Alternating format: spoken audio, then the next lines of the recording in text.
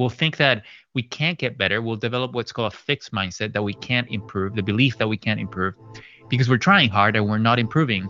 And we don't realize that the actual reason is that we're not going about improvement in the right way, which is to also engage in the learning zone. This is the Leadership 480 podcast. Hi, leaders, and welcome back to the Leadership 480 podcast. I'm your host, Beth Alms, and today I'm asking the question that I think every single manager really wants to know. How do I boost performance, both for myself and my team? And I can tell you that I've been the person who goes about this the absolute wrong way, which is just try to work harder, put in more hours, get more reps in, and eventually you will get better. But our guest today has a much better and much more scientific approach that really works. So I'm very excited to welcome Eduardo Briceño to the podcast today. Eduardo is a learning expert, keynote speaker, and author, best known for his TED Talk, How to Get Better at the Things You Care About, and as the author of his brand new book, The Performance Paradox, Turning the Power of Mindset into Action. His book was actually just selected as a must-read by the Next Big Idea Club, which is curated by the likes of Susan Cain, Malcolm Gladwell, Adam Grant, Daniel Pink, all those big people. So, Eduardo, we are lucky to have you. Welcome to the Leadership 480 podcast. Thank you, Beth. Great to be here. So, let's start with the thing that I've done wrong, which is the idea that working harder is necessarily the path to better performance for yourself or for your team. What's a better way to think about improving performance? Well, I got into that trap too. I just had the sense, like I think many of us do, that in order to succeed and to grow and to improve, we just have to work hard, do things as best as we know how, trying to minimize mistakes all the time. And what I've learned in my journey is that was misguided. It actually leads to stagnation because there's two different forms of effort that I wasn't aware of. And I think most people aren't aware of, is what I've learned through the work that I do. There's effort to perform, which I call the performance zone, and effort to improve, which I call the learning zone. And most of us are stuck in the performance zone in work and life, just trying to do everything as best as we know how, trying to minimize mistakes. And yet the research shows pretty clearly that works okay while we're novices. When we don't know how to do something and we just try to do it, we'll get better.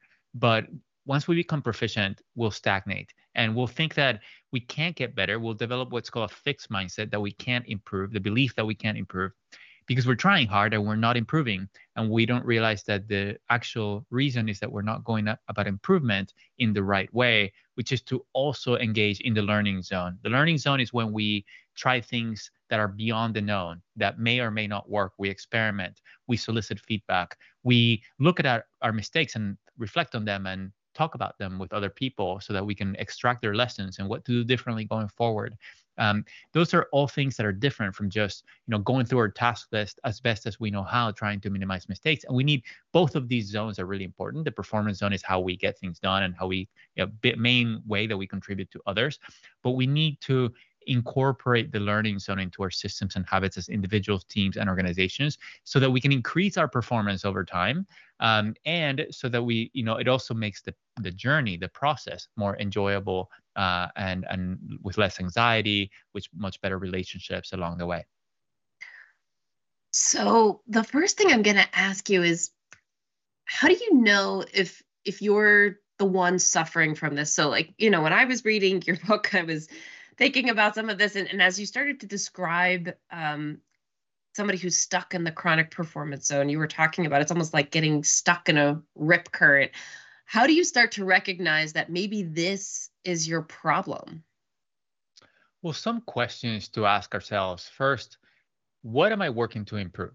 Like if your answer is I don't know, or if you're not aware of what that is on a daily basis as you go about your days, then you're probably stuck in chronic performance, right? Because you're not being deliberate about what I'm working to improve, and also like how I'm going about that improvement. If I think that I'm just going about that improvement just by doing that activity, then we're also stuck in chronic performance rather than thinking about what am I going to be doing to deliberately work on this, that is a different strategy than just getting things done. Also, if our colleagues or the people around us don't know what we're working to improve, then we're missing out on a huge source of learning and performance, which is other people's brains and other people's perspectives and what they see and what they know.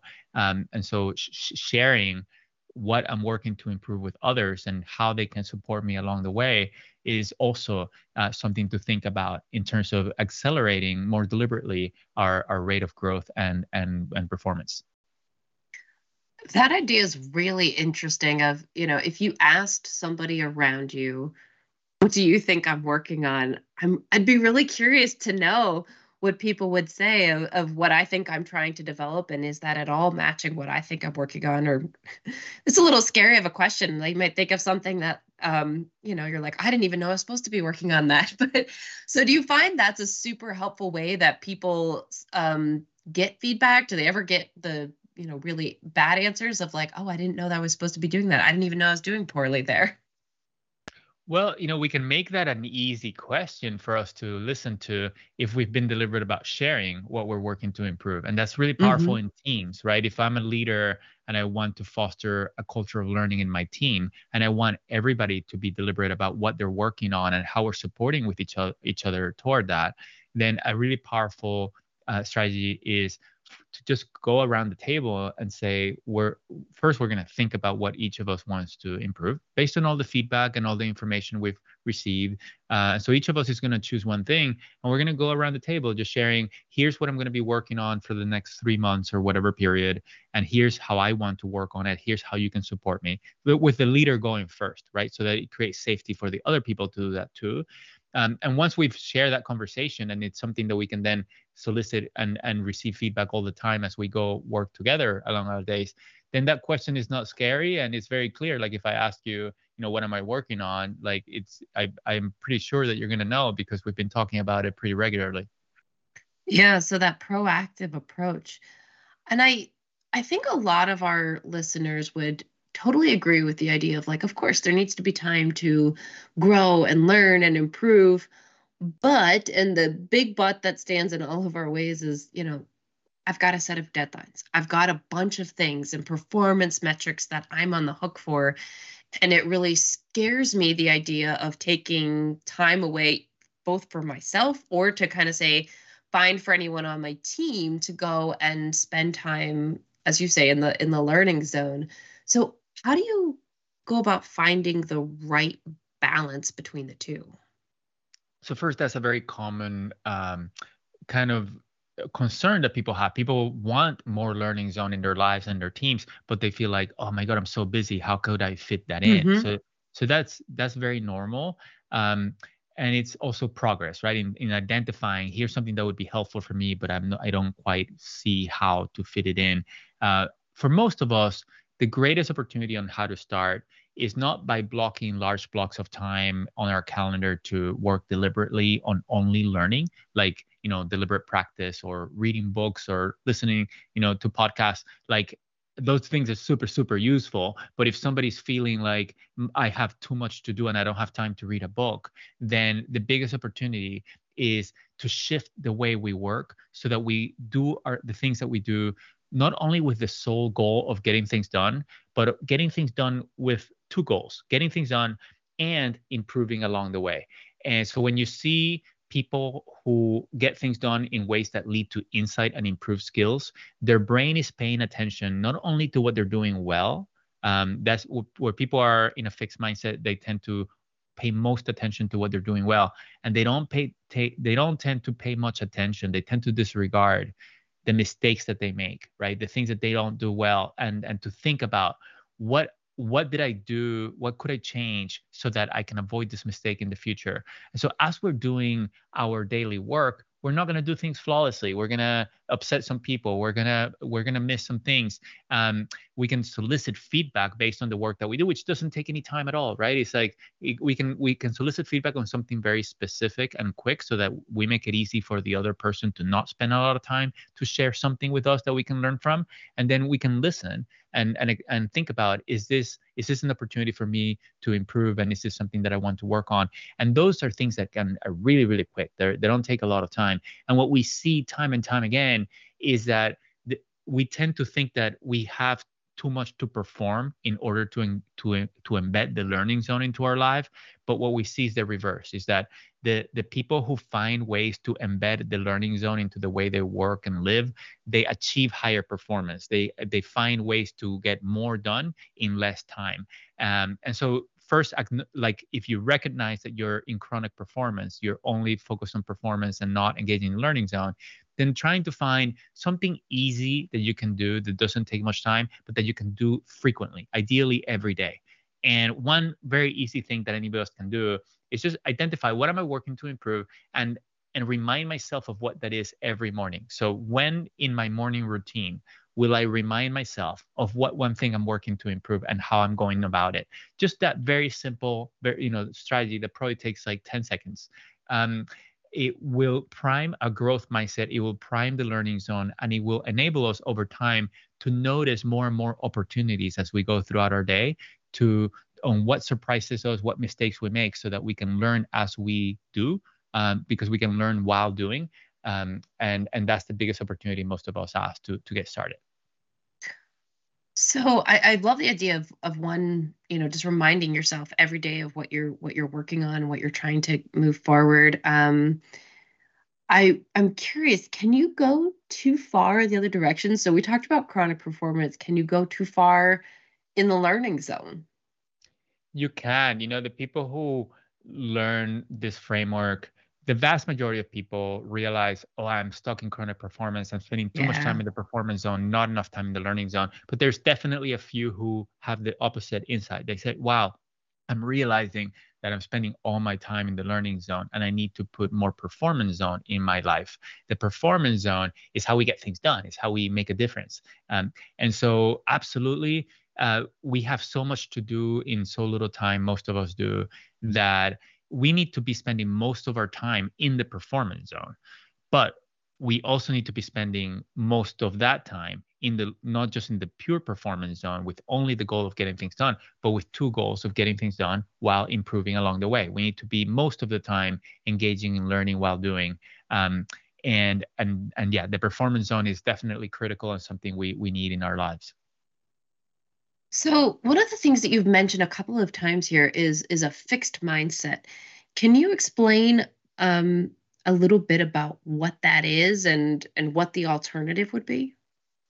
Yeah, I started this journey when I was introduced to Stanford professor Carol Dweck, who wrote the book Mindset: The New Psychology of Success, and she discovered this phenomenon called growth mindset, which is the belief that we can change, the belief that our abilities and qualities are malleable and things that we build over time. As opposed to a fixed mindset, which is when we see our abilities and qualities as fixed. So, for example, if we think that intelligence is something that people have at a certain level and intelligence doesn't change, that would be a fixed mindset about intelligence. Or if we think that the reason some leaders are fantastic leaders is because they're natural leaders, that would be a fixed mindset about leadership, versus everybody can become smarter and everybody can become a better leader. That would be a growth mindset. And a growth mindset is really important, the belief that we can change, because if we don't believe that we can change, we won't do anything to change. And without change, there cannot be improvement. So we need a growth mindset, but a growth mindset is also not sufficient. In addition to believing that we can change, we also need to know how to change. And too many of us, like we've been talking about, feel that all we need to do in order to change is to work hard. No, we need to find effective strategies to engage in the learning zone. And so we need both of these things, right? We need the belief that we can change, but also the strategies for how to change. And these two things reinforce each other. I was interested in the book when you were talking about growth and fixed mindsets a little bit. You mentioned actually the common uh, fable of the tortoise and the hare, and that it's actually kind of not what you think it is. It's not the story of perseverance that you might have thought, right? Yeah, it's so easy to distort growth mindset because it's such a powerful concept. We tend to distort it into whatever we already believe. And often we try to reinforce it in ways that are ineffective. And so with the tortoise and the hare as an example, a lot of kind of parents and teachers tell that story to thinking that they're promoting a growth mindset, but they're not. The story doesn't do that. The story is a story about perseverance. It is a story where the tortoise, which is slower than the hare, it just steadily moves forward in a race with the hare, and then the hare is so fast that the hare becomes too confident, and they take a nap because they feel like they can take a nap in the middle of the race, and they oversleep, and the tortoise wins the race. And people tell that story to tell the value of hard work and perseverance, thinking that they're fostering a growth mindset. But in the story, nobody engages in the learning zone, in strategies to improve. Nobody improves, like nobody becomes faster or better. It's just the story tells, it tells the story of a fixed mindset, that people can change their abilities, and that the people who have low abilities need to work harder, and hope that the people with high abilities don't get too cocky. And so it's important when we want to foster a culture of growth mindset. It's important to foster the belief that people can change and their abilities can change, and how to change those abilities, those learning zone strategies and systems and habits. And it is easy for us to just tell a story about hard work or perseverance, but without clarity around what's really needed in order to improve and to evolve ourselves over time. Yeah, a better story would have been the tortoise learns to run really fast somehow. Yes. through practice. Interesting. I love the simplicity of that story, and thinking about growth mindset. The other thing that struck me as I was reading your book was uh, a lot of people kind of, if you ask them if they had a growth mindset or a fixed mindset, regardless of what they actually have, most people would tell you, "Oh, of course, I believe in people. I believe people can change and grow." Um, but there are a lot of things you mentioned that people sometimes get wrong about the growth mindset, that they don't quite understand it or they're misinterpreting it. So, what do we get wrong about it? Well, often when I ask people at the beginning of my keynotes, I use live polling. So if people have done work on growth mindset before, I ask them to write down in my own words, what does growth mindset mean? And people write very positive things. They might write like being open-minded or working hard or persevering. And those are wonderful things, but they're not a growth mindset. And it's hard to foster a growth mindset culture without being clear about what it is. And so growth mindset is not a behavior like those things. It's a specific belief about the nature of human beings, is the belief that we can change. And as we need to, in order to foster a culture of learning and growth, we need to be deliberate about working both at the behaviors level and at the beliefs level. And often we only work at the behaviors level because that's more visible. So for example, if somebody's not working hard, we might encourage them to work hard. But if we don't also send the message that abilities can change in a fixed mindset, if we need to work hard, it makes us feel badly about ourselves, because in a fixed mindset, effort is something that people with low ability need, people with high ability don't need. And so if we're just talking about the need to work hard, we're not changing mindsets. We're only trying to change behavior. And what the research shows is that that's not very effective. So that's an example of how we need to also send the messages and model that our abilities can change and how we can do that. Something else,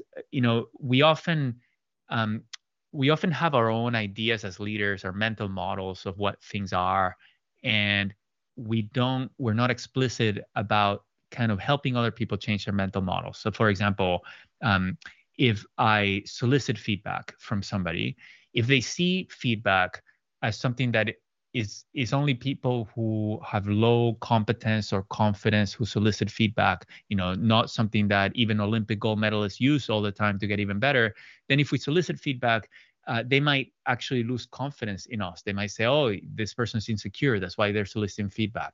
And so it's important for us to set the stage and to frame and to think about, like, just have very clear core values, key behaviors, and reinforce those things. And I think great leaders are great learners, but they're also great teachers, right? They help other people change their understanding about what mistakes are, what feedback is, how do we engage in learning behaviors, which is going to make us stronger to navigate the fast changing world that we live in and to create the change that we want to affect. So we want to make our implicit assumptions explicit, so that when we say, we need to work hard, for example, we might be saying that in a growth mindset, but if somebody's in a fixed mindset, they might interpret that as, we need to work hard because we're incapable. And so we need to make sure that we are making the implicit explicit and say, we need to work hard because this is a fast changing world. We're going after ambitious goals, and we need to work hard in both the learning zone and the performance zone in order to discover new strategies and new ways that we can achieve our goals, as an example.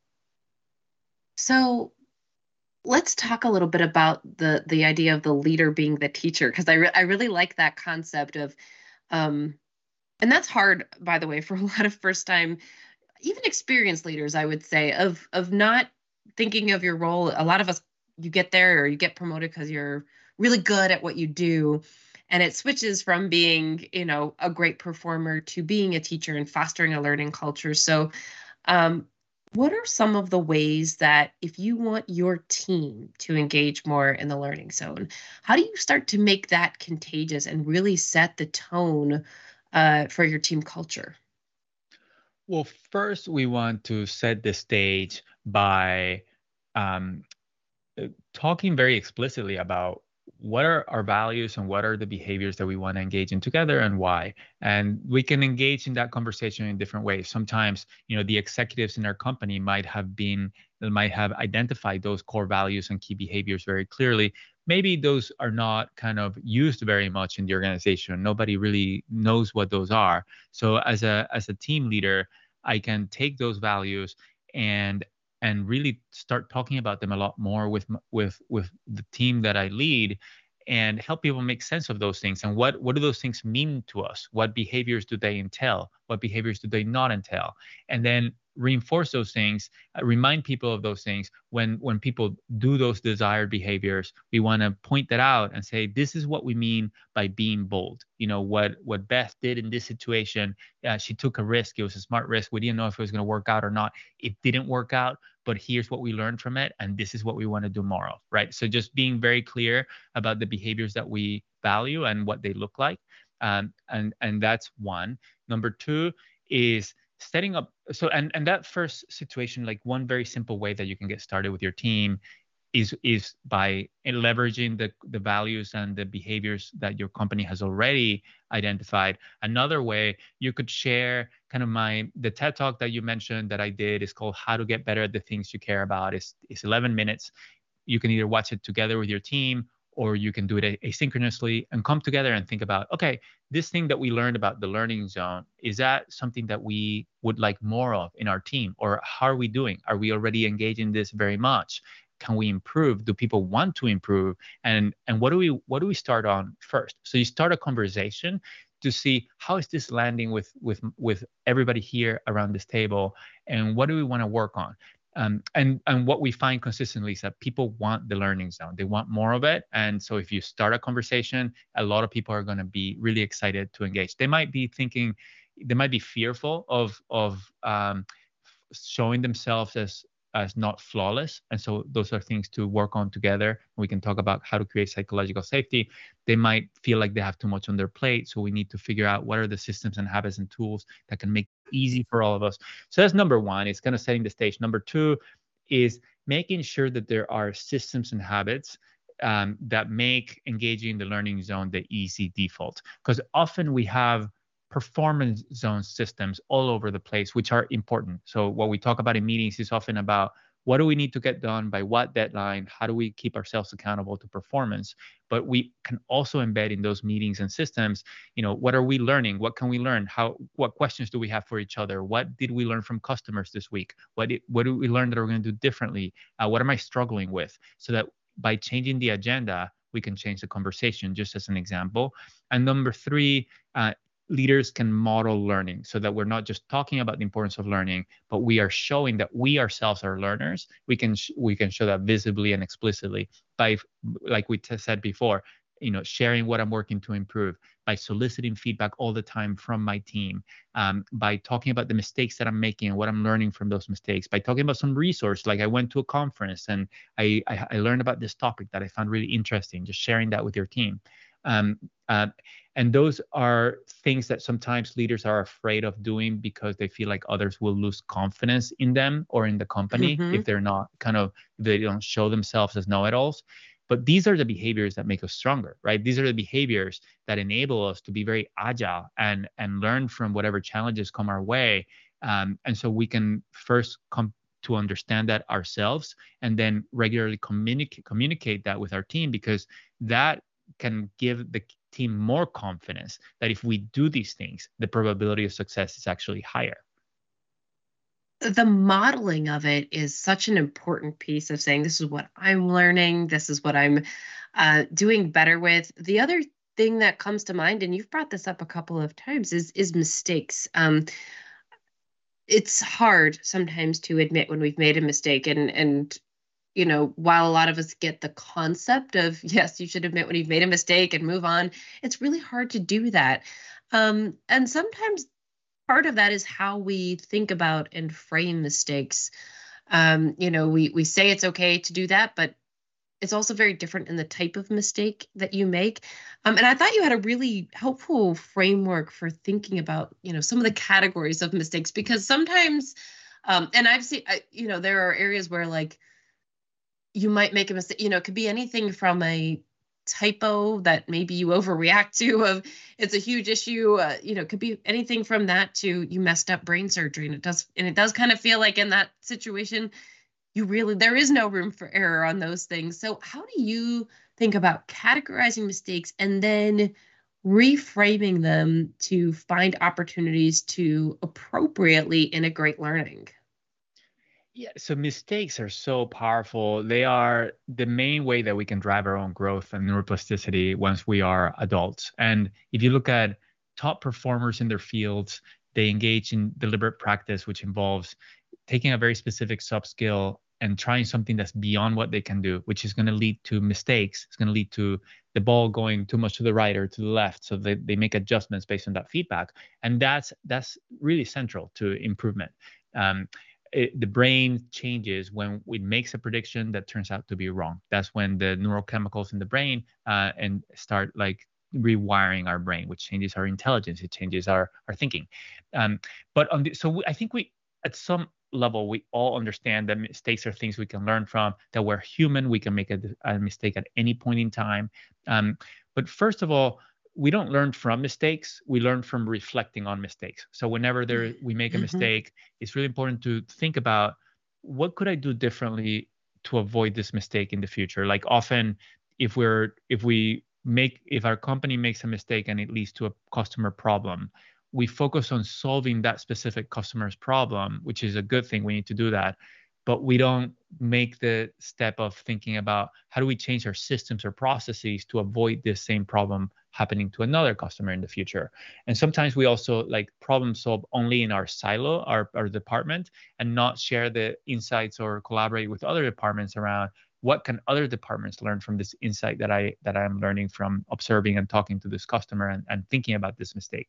So those are some things around mistakes. But on the other hand, like, mistakes are super helpful, but they're also lower performance, right? Great performances involve few mistakes or undiscernible mistakes. And that can create a bit of a conflicting relationship with mistakes. We are saying that they're good, but we want to avoid them. So how do we make sense of that? And so, yeah, chapter 5, I share a framework around different kinds of mistakes, which helps us develop a more nuanced understanding. So the first kind of mistake is the stretch mistake, which is when we're doing something beyond what we already know how to do. We can't expect to do it perfectly. We have to expect to make mistakes. So we want to be trying those things, thinking about, when do we want to engage in the learning zone? It has to be at a time when the mistakes are not going to create a lot of damage.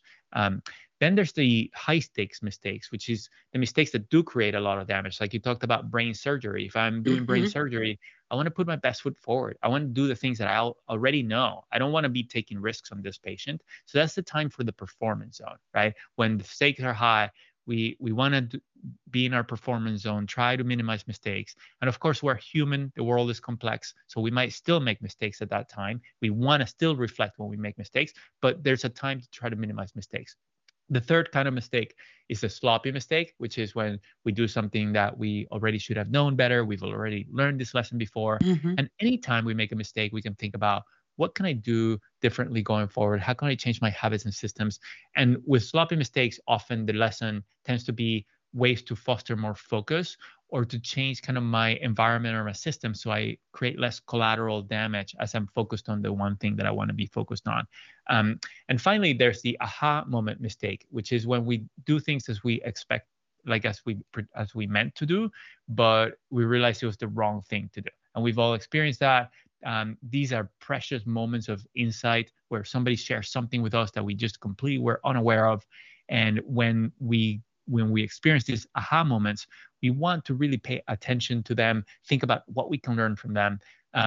And also we can try to elicit more aha moments by soliciting more feedback, because when people share what's in their mind, it often leads to aha moments from us.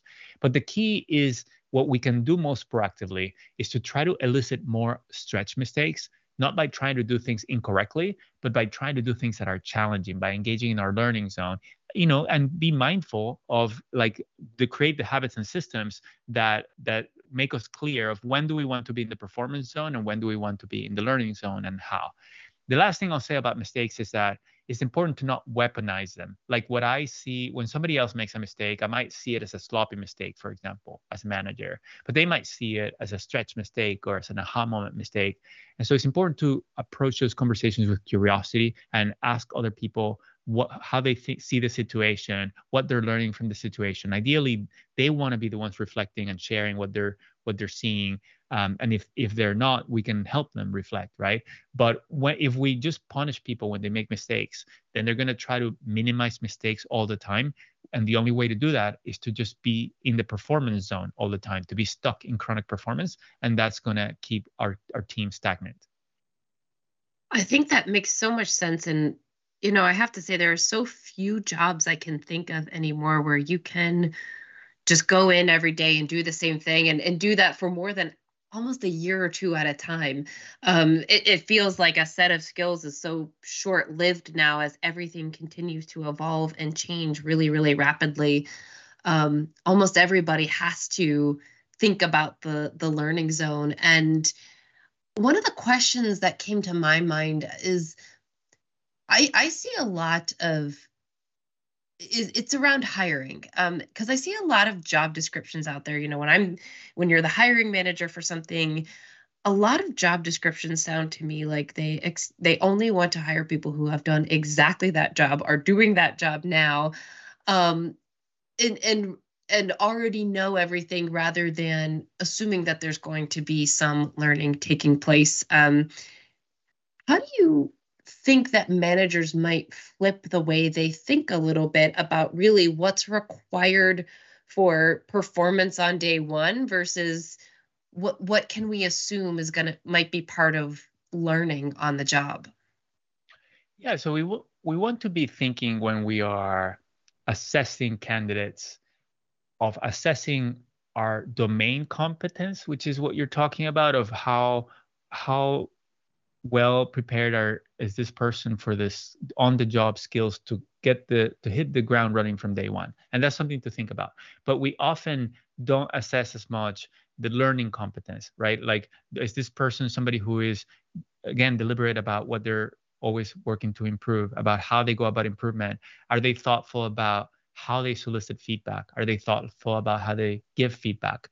If I ask them what they've learned and who they've learned it from and what lessons they've learned over the last year, do they have thoughtful answers? What habits, if I ask them about what habits do you use in order to continue to learn, do they have thoughtful answers? Is learning something that they even want? Or do they present themselves as know-it-alls? Because we could hire somebody, like, to your point, who knows the skills to hit the ground running from day one, but is very scared to show that there's something they don't know, or to think that they need to engage in any form of improvement.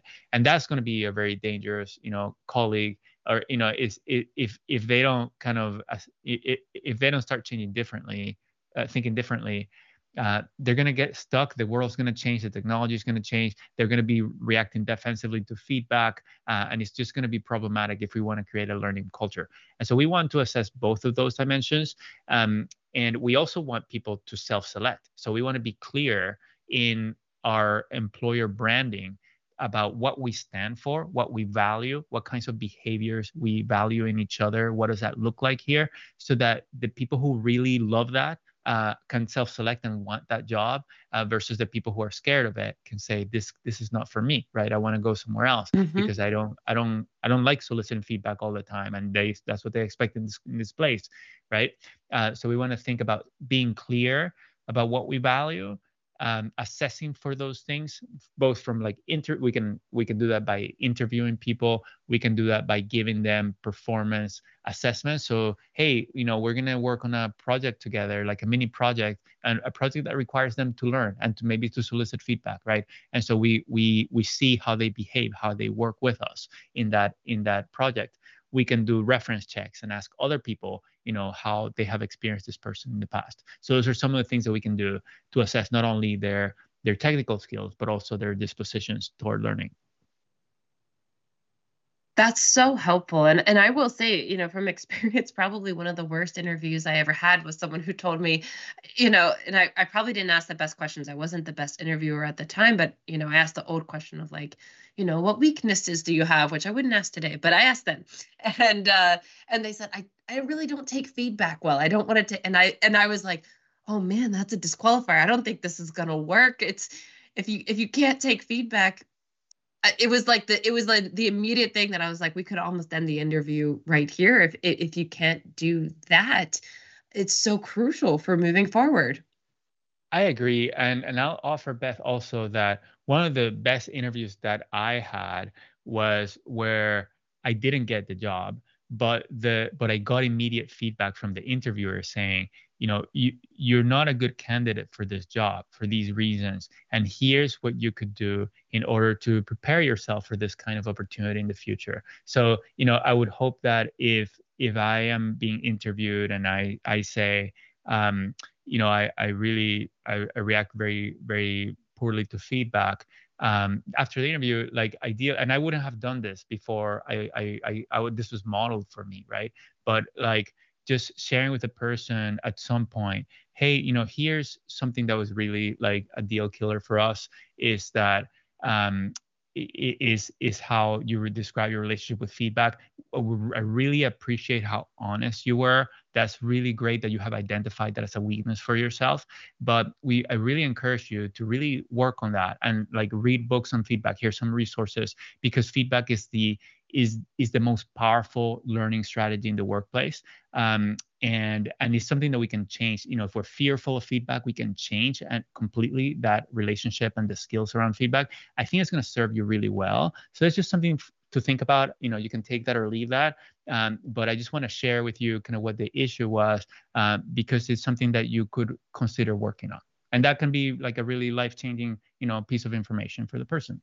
And maybe in the future you'll end up hiring them, after they've gone and learned and fixed. And I know a lot of us can be afraid to give feedback like that too. You don't want to offend anyone, and but it's hard when you're searching for a job of, you thought everything went well and you have no idea what went wrong, and you go into your next interview and you do the exact same thing because you had no idea what you did wrong.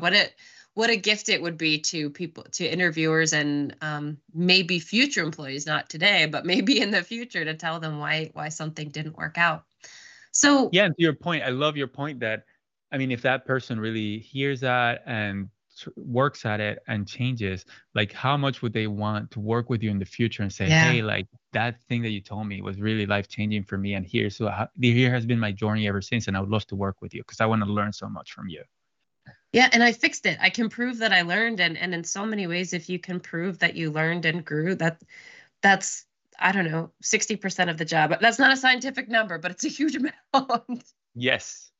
So, what haven't I asked you that I should? What are there any other key points that you think, as you've watched people struggle with this flip between the learning and performance zones, what else should they take away from this concept?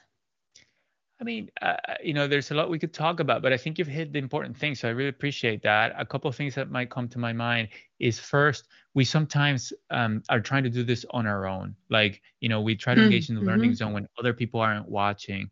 And if we feel unsafe in an environment, like that might be okay. But if we can try to find people in our lives that we can be in collaboration with, both in the learning zone and the performance zone, we are so much smarter when we have different brains and tapping the intelligence of different brains with different backgrounds, different perspectives, different skills, different perceptions. People can see different things that we don't see in our behavior and other things. And we can be in collaboration, learning with them and performing with them. That is super powerful. And it also helps us continue to build these beliefs and habits when we surround ourselves with people who have those same interests and who are in the same journey than we are. So that's one thing I would offer. And the other thing I would offer is that the incorporating the learning zone into our work and lives improves the outcomes, the performance. We can be more successful, but in terms of the results and the numeric, the revenues, the growth and all that stuff. Mm-hmm. But it also improves the journey, right? It just makes us less anxious because we understand that if we struggle or we don't do something perfectly, we can learn from it and we'll adapt. And that's part of, taking on challenging tasks and challenging projects. We experience more joy and happiness from exploration and discovery and aha moments. And then we get to know each other better because we're more curious about each other. We ask more questions, we listen better, and we self-disclose more. So we get to understand each other better and deepen our relationship, build trust. So it changes not just the results, but also the journey along the way. Those are really great tips. So thank you for touching on those points too. The very last question I have for you is one that I ask all of our guests on the show. Can you share with me a moment of leadership that changed your life, whether for good, for bad, it was something you observed or something you did, just a moment of leadership that changed you? Yeah, one moment, there's been many, but one is I was doing an internship at a nonprofit called New Leaders for New Schools. Now they're called New Leaders. And I was tasked for a project in Oakland. I was based in Oakland at the time for this internship to help the local schools. But about a week or two into the summer internship, I was pulled into a completely different project that was coming out of headquarters in New York that was driven by their CEO, a man by the name of John Schnurr. And it was a grant application, a federal grant application that was over $200 million. I had never worked in a grant application before. And they were just proposing this very ambitious project to surface wonderful practices done in schools and rewards and awards to these schools that were doing amazing work, so that it was a learning zone system to surface strategies that great schools were using and be able to disseminate those practices and celebrate those practices. And what the leadership lesson that I took from that is and they did get this over $200 million grant, and I was part of that. And to me, the idea that you could envision something that didn't exist and paint an exciting vision of the future and what that could look like and what the benefits could be is such an important part of leadership, right? Of like envisioning how the future could be different and painting a vision and inspiring vision so that people get motivated to work together toward that. And it's something that we can do that it relates to our culture too. Like we can get a vision for what we want our culture to be, how we want to behave with each other, and then paint that picture with our colleagues and inspire them and start collaborating with them to work together toward it. Oh, I love that story. Thank you so much. And I really appreciate you being here today on the Leadership 480 podcast with us. So thank you so much for your time. And your book came at, I think I told you before we started recording together that this book came at a great time for me, thinking about things that I'm trying to do and accomplish. So I highly recommend reading the book and shifting your zones. Thank you so much, Eduardo. Thank you, Beth, for all you do and for having me. It was great to speak with you. And thank you to our listeners who took part of their 480 minutes today to be with us. And I just ask that you remember to make every moment of leadership count.